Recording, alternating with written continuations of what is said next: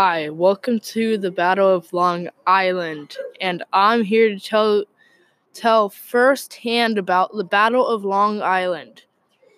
The date today is August 27th, 1776, and I'm currently having a talk with General George Washington. Mr. Washington, how is the battle going? I'm losing too many good men, and this is not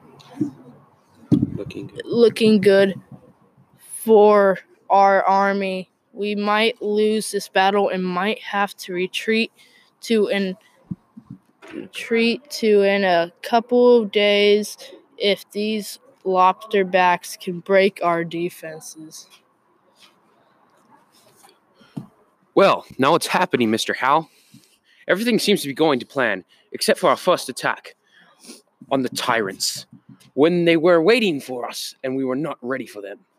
But we will come to kill these tyrants. So the British began to advance on the colonial army and found that they had a flank to the right of them, and the British took advantage of this spot and were able to surprise the army and push them back, which eventually led to the British taking over New York City and New York for the rest of the Revolutionary War.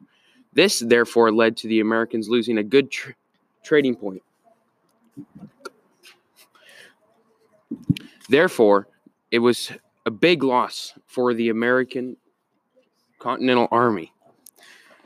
That means that they've lost good ports that they could use for their ships and trading routes.